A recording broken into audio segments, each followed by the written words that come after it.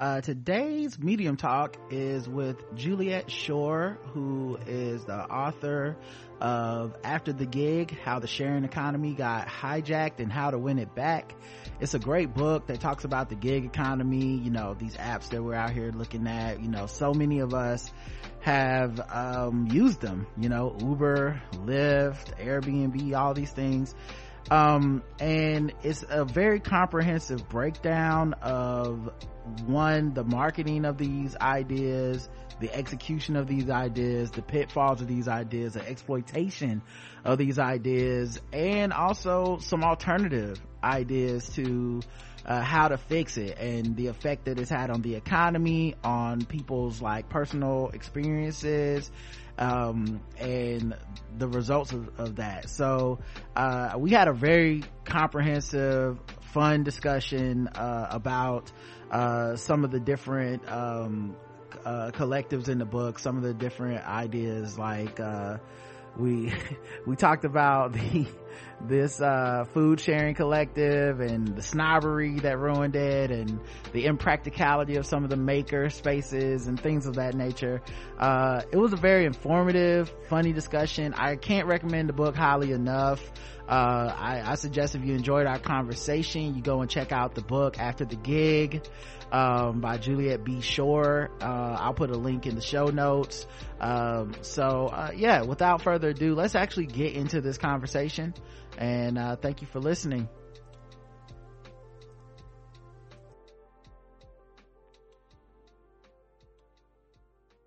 Juliet Schor, nice to meet you after reading your work, After the Gig. First thing I want to ask is, how did you come up with the concept of the book? Is it germane to your expertise already, or something you were, because it sounds like this was a lot of research, you had teams of people working on this. The appendix is half the book. So how do you even want to tackle something so big as the gig economy? Yeah. And I did have a great team. All of my graduate students, I had a team of eight or more people working on it. So back at the time of the financial crisis and the so-called Great Recession, I was finishing up a book called Plenitude, The New Economics of True Wealth. And it was really designed to sort of think about how we as a society could address both economic inequality and all the stagnation, recession, unemployment, and the climate crisis at the same time. And it was really just geared to households, individuals.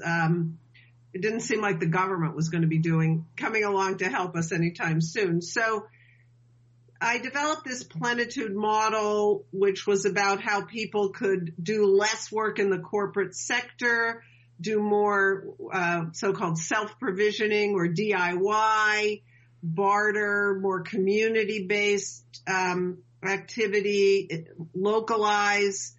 And just as I was writing this so-called thing called the sharing economy it wasn't called that yet, actually, but it was starting to be born.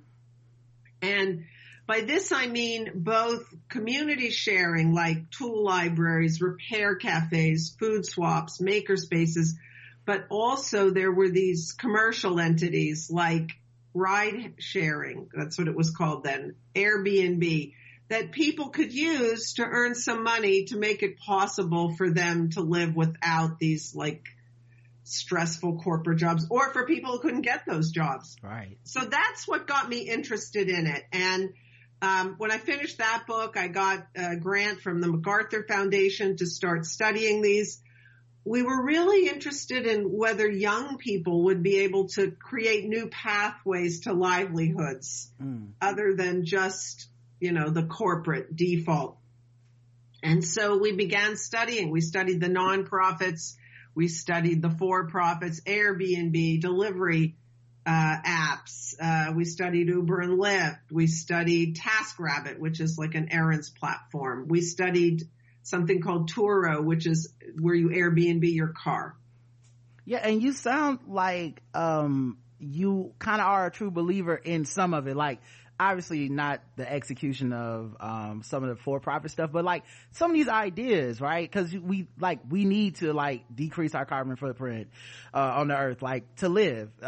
So like the idea of community sharing and stuff, like the impetus of these ideas, at least, or the core values of them, it seems like because I felt like you're still kind of rooting for it, as opposed to like, this is all BS, we're out of here, don't believe in any of this stuff. If so, did you have any experience with that coming up, like communal sharing and some of the, like I said, underpinnings of what they base the share economy on? Yeah, absolutely. I am still a believer in all this, and I'm a believer in sort of two parts of it. One is the technological, because these technologies actually are pretty amazing. They make a lot of new social relations possible. So the idea of a person-to-person economy, where you don't have to go through a middleman, for example, where the worker can take a much greater fraction of the value that they produce. So that's one thing, where a lot of the functions of management are taken over by the algorithms and the rating systems and so forth. And then the question is, like, can we put that to work for ordinary people and not just the fat cats who invested in Uber and Airbnb? And I think the answer is yes. And there are a lot of really cool applications that people are using, whether it's food donation programs. So there are apps where restaurants or groceries, if they have too much food, they post it, and then volunteers come along and they take it, and they, the people who need it are also on the app, and they deliver it to them. And as I said, the repair cafe, so you don't have to buy something new every time something breaks. The time banks, where people are trading services. So even if you don't have money, you can get access to things as long as you're willing to contribute some of your time to do what you can, what you know how to do. So all of these things are great. We studied these nonprofits, food swaps and the maker spaces. And, especially, I live in Boston, where there are a lot of really highly educated, you might say some of us overeducated folks, where a lot of these initiatives didn't get beyond that demographic. Also very white. But they work well in other contexts, or if you start them differently with a more diverse group of people from the beginning. So that was one of the issues that we found with the nonprofits. And, we can talk a lot more about that, but there are versions of this that are going on, around the country, not just in communities like the ones we studied, but also in Black communities, low-income communities, diverse communities like Cooperation Jackson. You're in the South, so you I'm sure you know about them. But just where these principles of doing things in ways that everyone's included, everyone's skills are valued, more solidarity, more community. We're going to have to go that way if we're going to survive as a species. That's what I think. Yeah, and I mean, and the thing is, as a Black person, it is intriguing, right? Because some of the technological alternatives were alternatives to things that were worse to me. Like, so maybe Uber has some issues with race, and I maybe declined or have a ride canceled.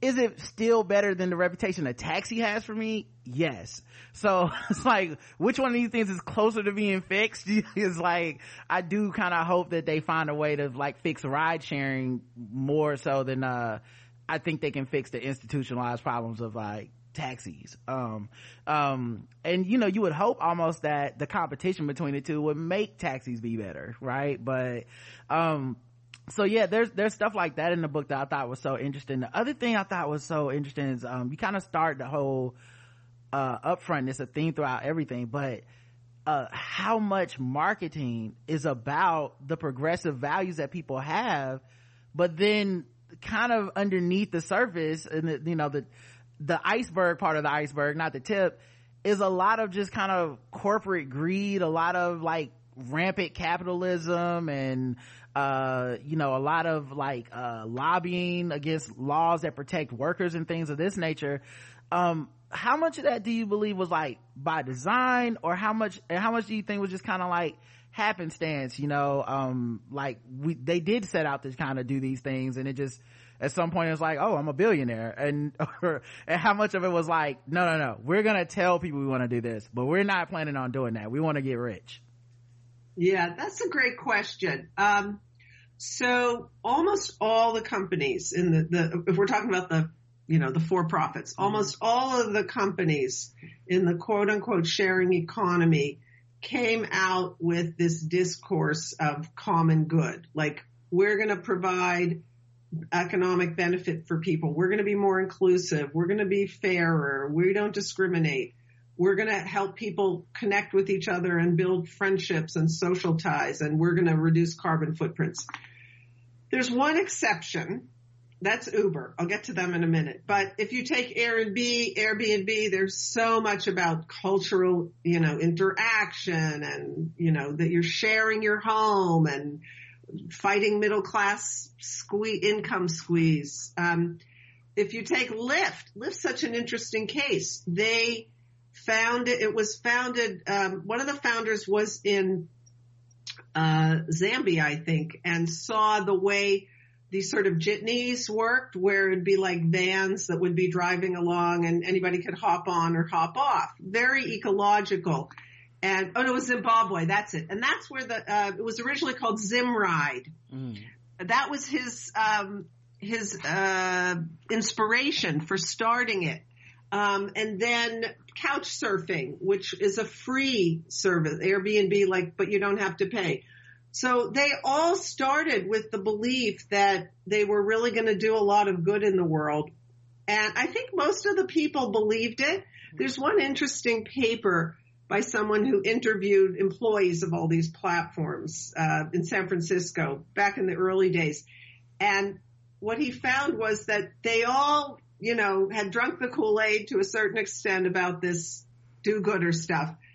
But they also all saw a little bit the contradictions that were starting, and they would mostly point to Uber and say, but at least we're not like Uber. So I mentioned Uber's different because Uber was started by somebody with an extreme conservative free market ideology saying, okay, yeah, we're going to do some good things, but a very different mentality than the rest of these, which tended to be more progressive. The philosophy of Travis Kalanick, who was the Uber founder, is horrible. Mm. And, he very early on was doing basically, picked up the Koch brothers playbook to destroy the taxi industry, so he's a bad egg. I mean, he got pushed out because he was even too bad an egg for his company. The company's still doing a lot of really awful stuff, but they, by the way, are the one company that never said they were part of the sharing economy. They never defined themselves that way, even though, most of the press, when they would be writing these stories about the sharing economy, it was Uber, Airbnb, and Lyft. Right. And it's also interesting too, because like you said, they became the model, right? Like so many companies were like, we want to be the Uber of blank, but then their, supposed politics and promotion is the exact opposite of that. We want to empower the people on our platform. We want to enable people to have better experiences when they travel or when they eat or whatever. So yeah, it's interesting. Maybe they just meant the ubiquitousness of Uber. Like, we just want to be known as that big, but yeah, the model of Uber is very much it's very much like survival of the fittest almost. The other thing you brought up too was class in this a lot, and how at least from a lot of studies y'all did, it was like college educated middle class people that did a lot of this labor, even when the labor was, quote unquote, what we believe to be beneath people that have gone to college, and like, oh, you have a doctorate and you drive Uber, like you're not supposed to do that. What do you think was the impetus behind that level of labor becoming like acceptable almost for these people to be doing? Yeah. Well, there are a couple of things. One is a lot of the people who got into this in the early days were young. It was almost all young people. And since these platforms were founded 2008, 2009, they were people graduating from college into a world where there were no jobs. So that's in part it was necessity for some of them. But the other thing was the platforms really destigmatized the work. They had this ethic of, like it's technologically advanced, it's novel, it's hip, it's cool. In the book, I talk about a video for one of these online, it was just like a task site, sort of like TaskRabbit. It was called Zarly. It didn't make it, but it was like a video of a woman in her apartment, and then all these cool people start coming, like this black DJ comes and, super multicultural and hip, and it's like, oh, if you do Zarly, you're going to be in this cool, hip, multicultural world. And that I think really helped to get people doing it. But what's interesting is over time, and especially more and more of this evidence has come out just in the last couple of years. When you look at what's happened in a couple of the big sectors, so ride-hail's the biggest one. Food delivery is another big one. That workforce has really changed from the days when we started studying this. It's gotten much more immigrant. It's gotten much less educated. In the beginning, like the huge percentage of all these people had college degrees. Right. And the same for the food delivery. Like, partly it's differences in Boston and other cities. There was just a study in San Francisco of food delivery workers, and not many of them were, white, maybe like 20% or something. Now that's a more, much more racially diverse or ethnically diverse city than Boston. But, we found a lot of college students and recent college grads and stuff doing that work. So as the companies have really squeezed the workers and the wages went down and the business got harder and harder to get the jobs, you've seen the composition of that workforce move toward a sort of less educated, less white workforce, people who have fewer options, whereas, higher educated people have higher options, more options, and they move out when things start to get really not so great. It also makes sense too, because you would think earlier, to hear about it earlier and to be an early adopter, is kind of a privilege. And then also like, to buy into the political type of promotion of it, to have those politics is kind of a privilege in America, to be able to sit back and be like, yeah, I want to share my car with people. It's like when I got my first car and I was like a 16-year-old, I was just like, this is the first thing that's mine. So I'm definitely not driving, I might drive my friend somewhere if they're really nice, but but to think about who would be into that marketing, it would be somebody that felt a need to share, whether through guilt or just like these progressive values that they hold.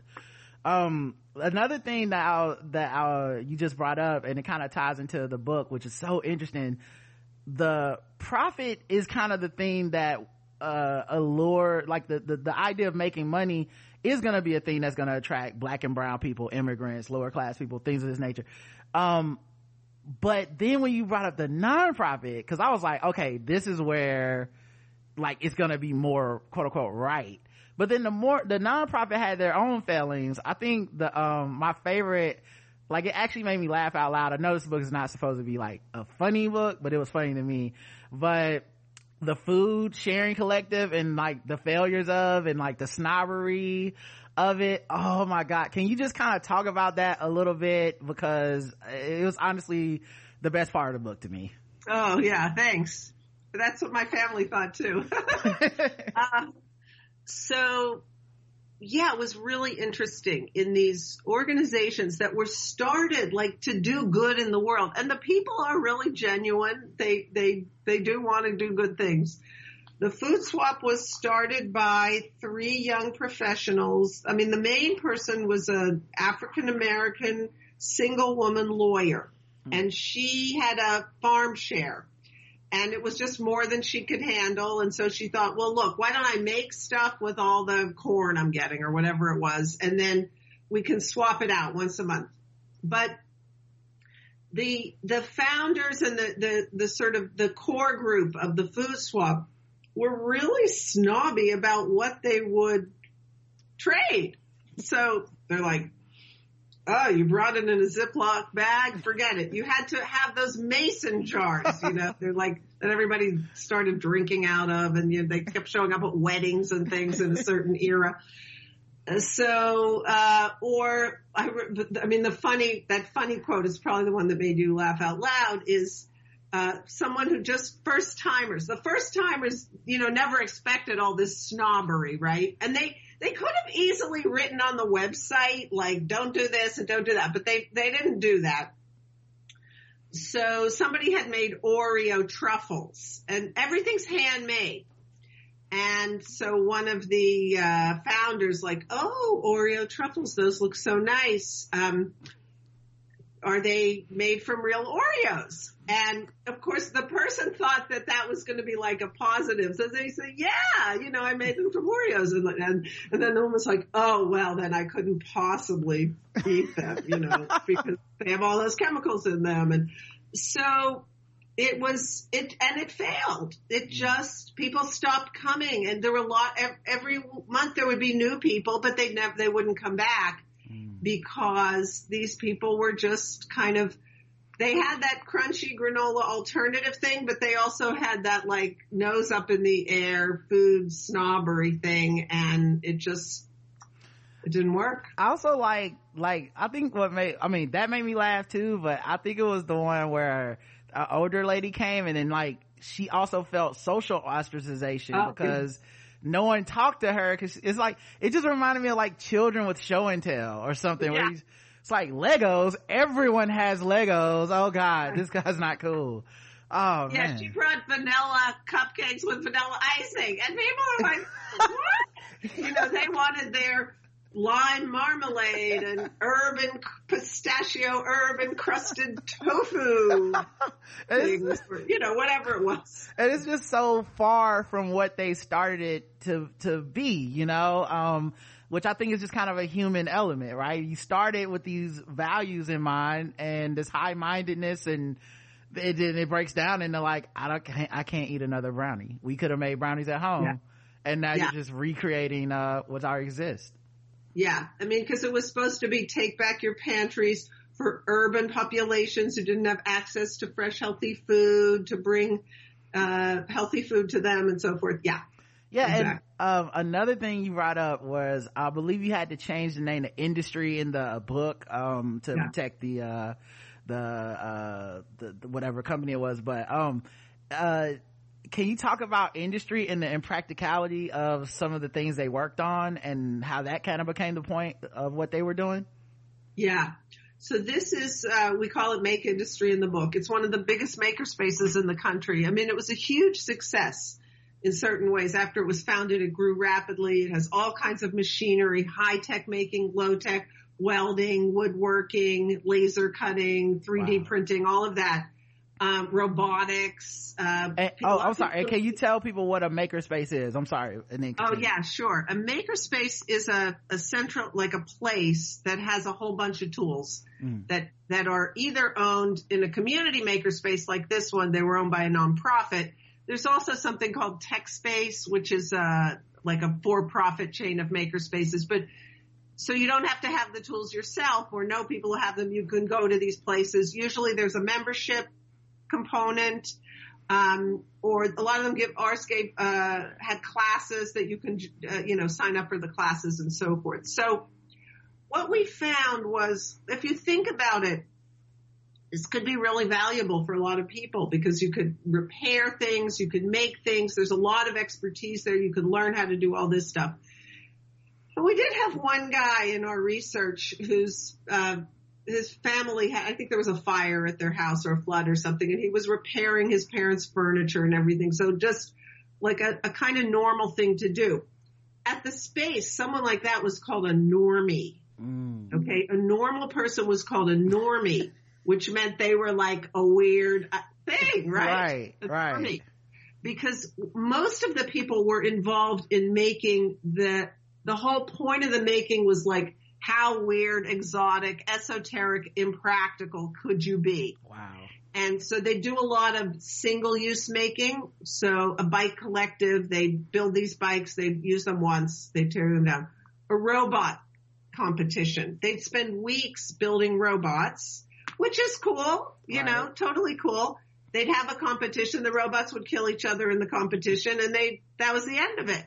You know, so it was like, where they would just sort of do things that would be just as weird as possible. Right. The robotics group built this giant robot. It was an 8-foot hexapod, so 6-legged robot. There wasn't even any way to get it out of the space. It was so big. They spent huge amounts of time and money building this. To what purpose? And as these folks would say when we'd interview them, you know, why are you doing that? Because I can, you know. And so it was totally white place. Right. Located in the middle of a very ethnically diverse neighborhood. But I don't think we saw one African American person there, you know, the whole time. It was just, and they didn't get how the culture they created, which they thought was just so cool, you know, because it was an alternative culture. They didn't get the ways in which it was just, it exuded so much privilege and so much whiteness and also maleness. I mean, there were women there, but men really dominated the space. Cause there was like a beer economy too, right? Where they I'm gonna buy you a pack of beer. We're gonna, you know, drink some beer, and beer is very like gendered in society already.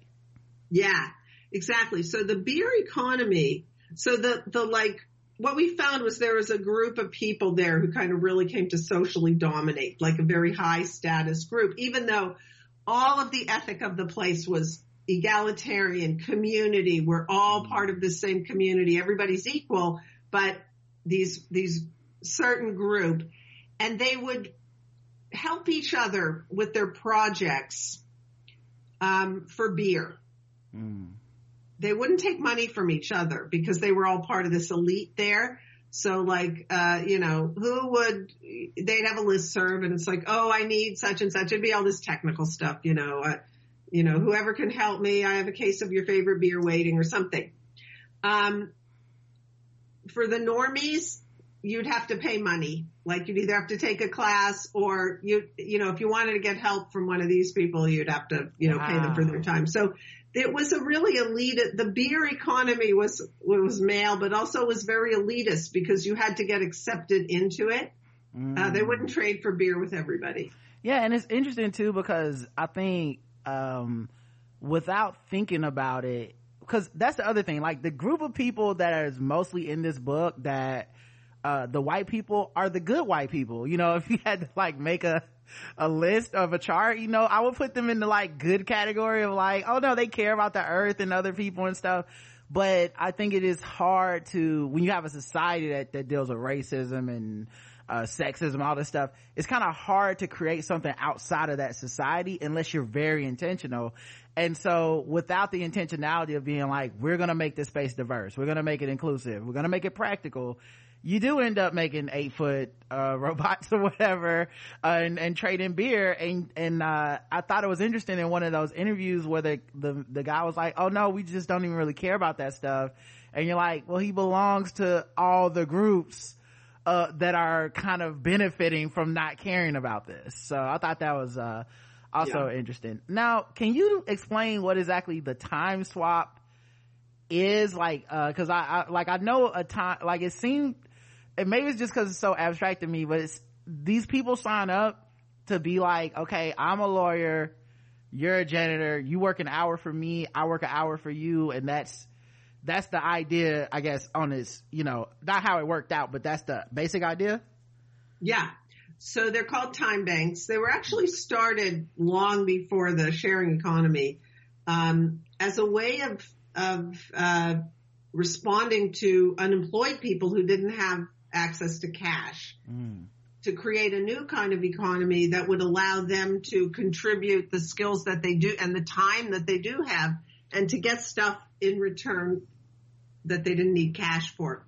So it's, you join a time bank and you put up your profile and you list the kinds of things that you're willing to do, or, that you can do. Whether it's being a lawyer, driving somebody places, doing gardening, baking, childcare, plumbing, whatever it is. And then you look to see what other people have that you need. And you arrange trades. And it's a bank because, like, let's say I wanted some lessons from you and how to do a podcast, you wouldn't need something that I have. So I could get 2 hours of your time. And let's say you needed gardening, which I don't know how to do. You could get gardening from somebody else. Oh, okay. So, like when you give me 2 hours, you get 2 hours of credit in your bank account. Okay. What we call a multilateral barter system. So no money, just time credits. And the fact that everyone's hour is equal was very much the foundation, the sort of ideology of the time bank. But what we found, and it's a great ideology, it's really important, but what we found is that it was really hard for a lot of people, even though they thought they believed in that, they would say things, and they'd often figure it out when we were interviewing them. They'd say, well, I don't offer this in the time bank because it's worth more. Like, right. People who were, and people for whom it was their professional identity, you can understand that. Right. They don't want to trade something that they're hoping to sell on the market for $75 an hour for something, that's worth $15. But right. The point of the time bank was to break down those big right. differences in the wages in part. But it also meant that there were too many people offering stuff that didn't cost that much, and it was hard to get some of the high value stuff. But, it was actually even worse than that. It was that we found a lot of the people with very valuable skills, things that they could charge a lot for in the market, like coding, a lot of the software skills that people need. Like, people really need that stuff, and it's expensive.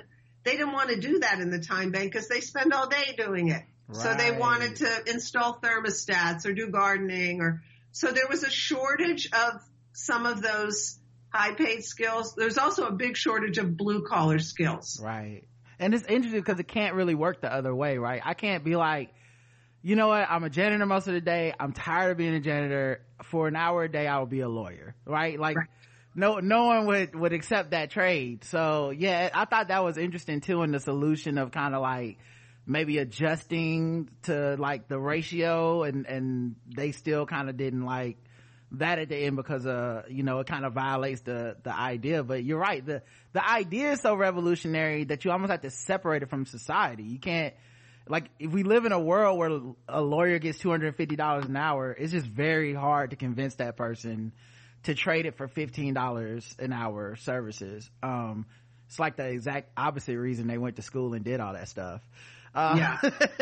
Another thing, like, obviously I think it's been kind of well researched and talked about, like, the exploitative nature of the gig economy, especially like Uber, some of the damage that Airbnb has done to like neighborhoods and communities and whatnot.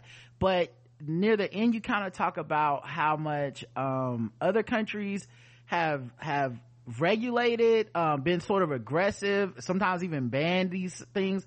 Why do you think other countries were able to like see this coming and like kind of get ahead of it, or nip it in the bud or push back to some extent, when America seems kind of mostly like I don't know, almost like caught off guard or just not prepared for this at all and lets it run amok?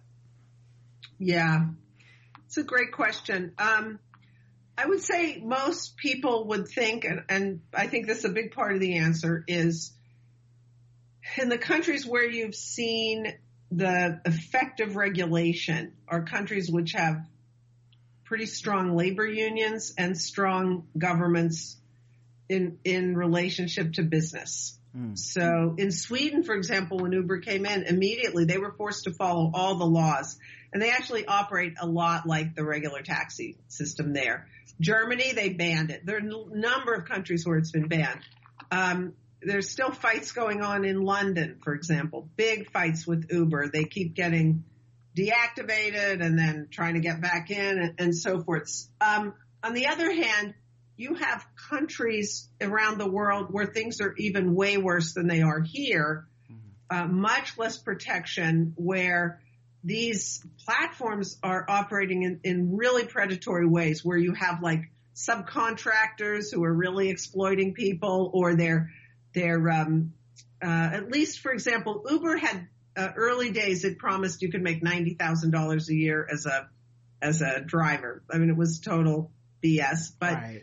The government finally came in and fined them and forced them to take it back and so forth. You've got a lot of predatory marketing practices going on. I heard from someone who's studying Uber in Nairobi. I have a friend who's studying in global South countries, cities around the world, and some of the stories that are coming out from those places in terms of the treatment of the drivers are really bad. There's also something that hasn't happened so much in the United States, but this is actually a European problem where people, documented residents or citizens, will set up accounts and then they'll basically subcontract those accounts to undocumented immigrants who can't get on the platforms in Europe. Here you can get on if you're undocumented much more easily. And then they'll just, exploit the heck out of them. Wow. So I think that, sort of how strong is labor, how strong is the state is really key. The one good thing I would say is beginning in 2008, you start to see some regulation coming in the United States. So, the Taxi and Limousine Commission in New York puts in a minimum wage for ride-hail drivers and a vehicle cap. Seattle is considering that now. You've got Airbnb regulations that have come in a number of the major cities. So we don't know how COVID is going to affect this. There really was momentum starting in 2018 to try and push back because the companies had just been so successful in stopping at all kinds of regulation. But eventually the problems just became so obvious and so severe that even in this like super business friendly environment, some cities and even the state of California decided to take some action. Yeah, I thought that was interesting because I didn't even know that they were so good at lobbying and getting these like preemptive striking down stuff before it could even become an issue. So it's like, listen, when we come in, boom, we're gonna run everything and we will have already greased all the wheels. So it was like, this is such a major undertaking, but it's also kind of, you can see why it's so successful. They kind of thought of everything so far. Before we get out of here, the last thing I wanted to ask, because I feel like the book still does end on, like, I feel like we've been talking about pessimism for like 48 minutes, but the book kind of ends on like the idea that there's still hope here, right? This is not like we're doomed, the technology has failed us, back to the dark ages.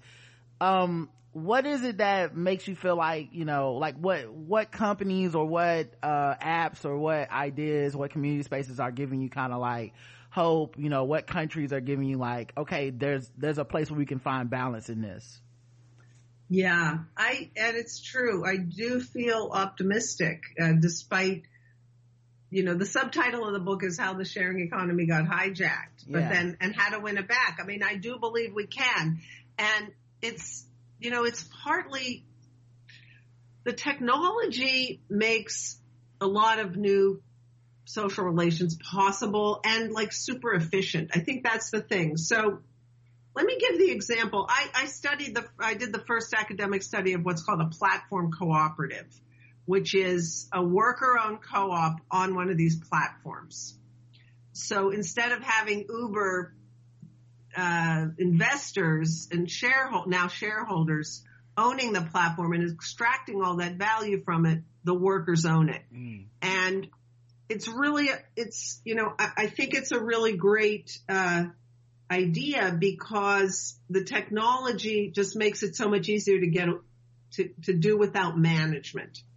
So here's the example that I started with quite a few years ago when I started thinking about these platform co-ops. What can they do? Let's think about a home health care aide. So this is a notoriously exploitative industry where the worker does a lot of hard work and really doesn't get that much money. And they get, for the private client sector, they get hired through agencies. And the clients, the families, hire through the agencies because they want to they want people who are trustworthy. They're inviting someone into their home to take care of a sick person, etc. So that quality control and that, kind of ensuring that the person is who they say they are and so forth is really important. The agencies take half the money. Wow. They take half the money, okay, in a lot of cases. So now you have a platform that has a system for collecting information about a person. They've got a rating, they've got reputation. You can find out from all the other clients who they worked for, how good they are and so forth. You don't need the agency. Right. You just need the platform. And so that other half of all that money, some of it can go to the customer, it can go to the worker.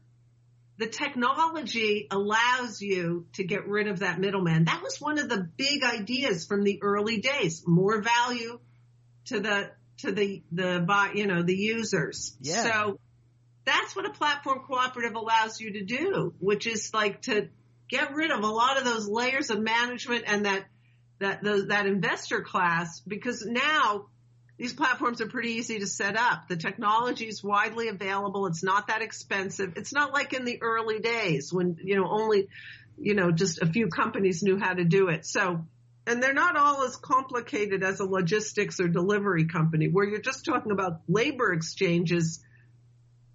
You don't need all the mapping, logistics, the algorithms aren't that complicated. So that's why I feel optimistic. The platform co-op we studied was super successful. The artists loved it. It was making a lot of money. They got way more money than when they sold on the standard platforms. And there are cleaning co-ops that have started now, bicycle courier co-ops, drivers, ride-hail co-ops, healthcare. There's a huge freelancers co-op in Europe. So it's actually an idea that a lot of them are starting. There's something called Fairbnb, which is a cooperative alternative to Airbnb that reinvests in the communities where the housing is located. So I think that's the way to go. I mean, they've got to compete with these giant companies, but Uber and Lyft have been just losing world historic amounts of money. Right. Maybe it's time to try something else. That was the other thing. I don't want to go over time, but that was the other thing. I just didn't understand the math of we're losing money, and then also the people who run it are billionaires. It's like, I don't know, just mathematically, it just doesn't seem to make sense that you could be a billionaire and be like, yeah, my company's in the red and we've never made a profit, but I'm rich. Well, it's interesting. And I think I have 5 extra minutes. I hear my husband's still mowing the lawn before we have to leave. We had somebody who's in the book, someone we interviewed who'd been at a startup. She was part of a startup, and then she was doing bicycle courier. And she was saying how crazy the economics of the startups are because the investors are just pouring tons of money in. The investors have so much money. They pour it in. They know that 9 out of 10 are going to fail, right? So but they don't know which one is going to succeed. So they pour the money in and they're basically willing to lose it. And that's what goes on at the beginning. And then if they really believe in an idea, they're willing to take those losses for a long time because they think eventually there's going to be a big payday. You know, they look at Amazon, they look at Google. These are things that in the early days lose money. And then Amazon took a long time to make money. And now, of course, it's like the most profitable, you know, business you could ever imagine. So with Uber, because Uber's the company that has lost by far the most money. With Uber, the profitability will come with Uber only if they can eliminate all the competition, or at least profitability on a big scale. And I talk about this in the book. They subsidize every ride. And that's why a lot of people started taking ride hail because it was a lot cheaper than taxis in the early days. And with the pooled services, they were pricing it as the same as a public transportation. So what would you rather do? Have a car come and pick you up wherever you are, take you to wherever you want to go, or get on a bus, a subway, take 5 times as long, same price? Okay. Right. Of course, people are gonna take the ride hails. But once there is no public transportation, once there is no Lyft, once there's no other way to get around, you're going to be paying 5 times the price. That's the only way Uber gets profitable, is when it jacks up those prices. A lot of that demand's going to go away because people they're not going to move around as much, or they're going to walk or get on a bike but that's what's happening, is those investors believe in the company. But, you know, Uber is a Ponzi scheme. Not a Ponzi scheme. What is it called? A bezel. It's like a total fraud. And people were talking about a valuation of 120 billion, you know, and it's down to now, I don't know what, you know, less than 50, I think. But it's, you know, it's never made money. It's losing insane amounts of money. And it's interesting, crazy to buy it. Because in the book, you're also like, you know, in these interviews, you're anticipating the theme because you know you've been studying this.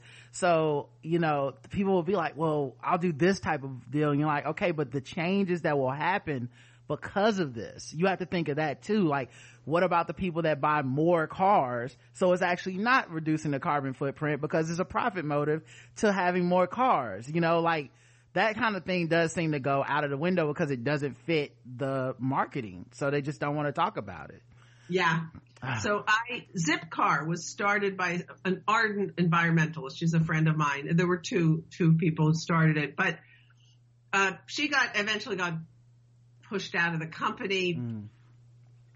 But its whole thing, you know, it has green marketing, green color, but also, you know, that you don't have to buy a car anymore. You can just get a Zipcar when you need one. You've heard of Zipcar? Yes. You have it? Yeah. Okay. I've heard of it. Yeah. So you could rent a car for an hour basically. And they were located all around the city. Like I had one of my students had one parked in her driveway in the early days. So they were very convenient. They'd be in your neighborhood and so forth. And those women got into it for the purpose of reducing carbon footprints. So people wouldn't buy cars, etc. Some years later, just by coincidence, a friend of mine happened to be doing marketing, you know, rebranding Zipcar. And, you know, he had access to all the data. And what he said to them was, you have to stop saying you're green, because actually what you're doing is making it easier for people to use cars. They're putting them on college campuses. People are using them instead of public transportation. They just made it much more cheaper and more convenient to rent a car. Yeah. And it was the opposite of what it had hoped for. Yeah. And so they quietly dropped all of the green market. You know, they still have the green color, but they no longer made any claims, because my friend said, you're going to get creamed on this because it's very obvious it's not what you're doing. Yeah, the Airbnb with we're reducing travel. It's less to travel and we're going to reduce the footprints. Like, well, if you make one more trip than you were going to make on a plane, all of that is gone. So yeah. Anyway, I love this book. It was great. Y'all did great work. And hopefully the people listening to us go out and read it. It was very eye-opening, and my favorite thing is that it doesn't really skirt away from any issues. Like, as a black person, I'm always like, how does race affect this thing, because that's my lived experience. And it's like in there, it's like, oh yeah, it's the way that if you do Airbnb, the price people pay to rent it out. If you want to be a host or be a person that is a customer, sometimes you get rejected and stuff. And I just felt like it was a very holistic approach, but not a pessimistic one, just kind of like realistic. And then, hey, here's some ideas we can look into. So you did a masterful job, Juliet, and thank you for your time today. Oh, well, thank you. It's really been a pleasure, and I'm so glad you liked the book. Yep. Hope you sell a lot of them, and that people start being a little bit more mindful with their choices out here. So thank you. Yeah, thank you.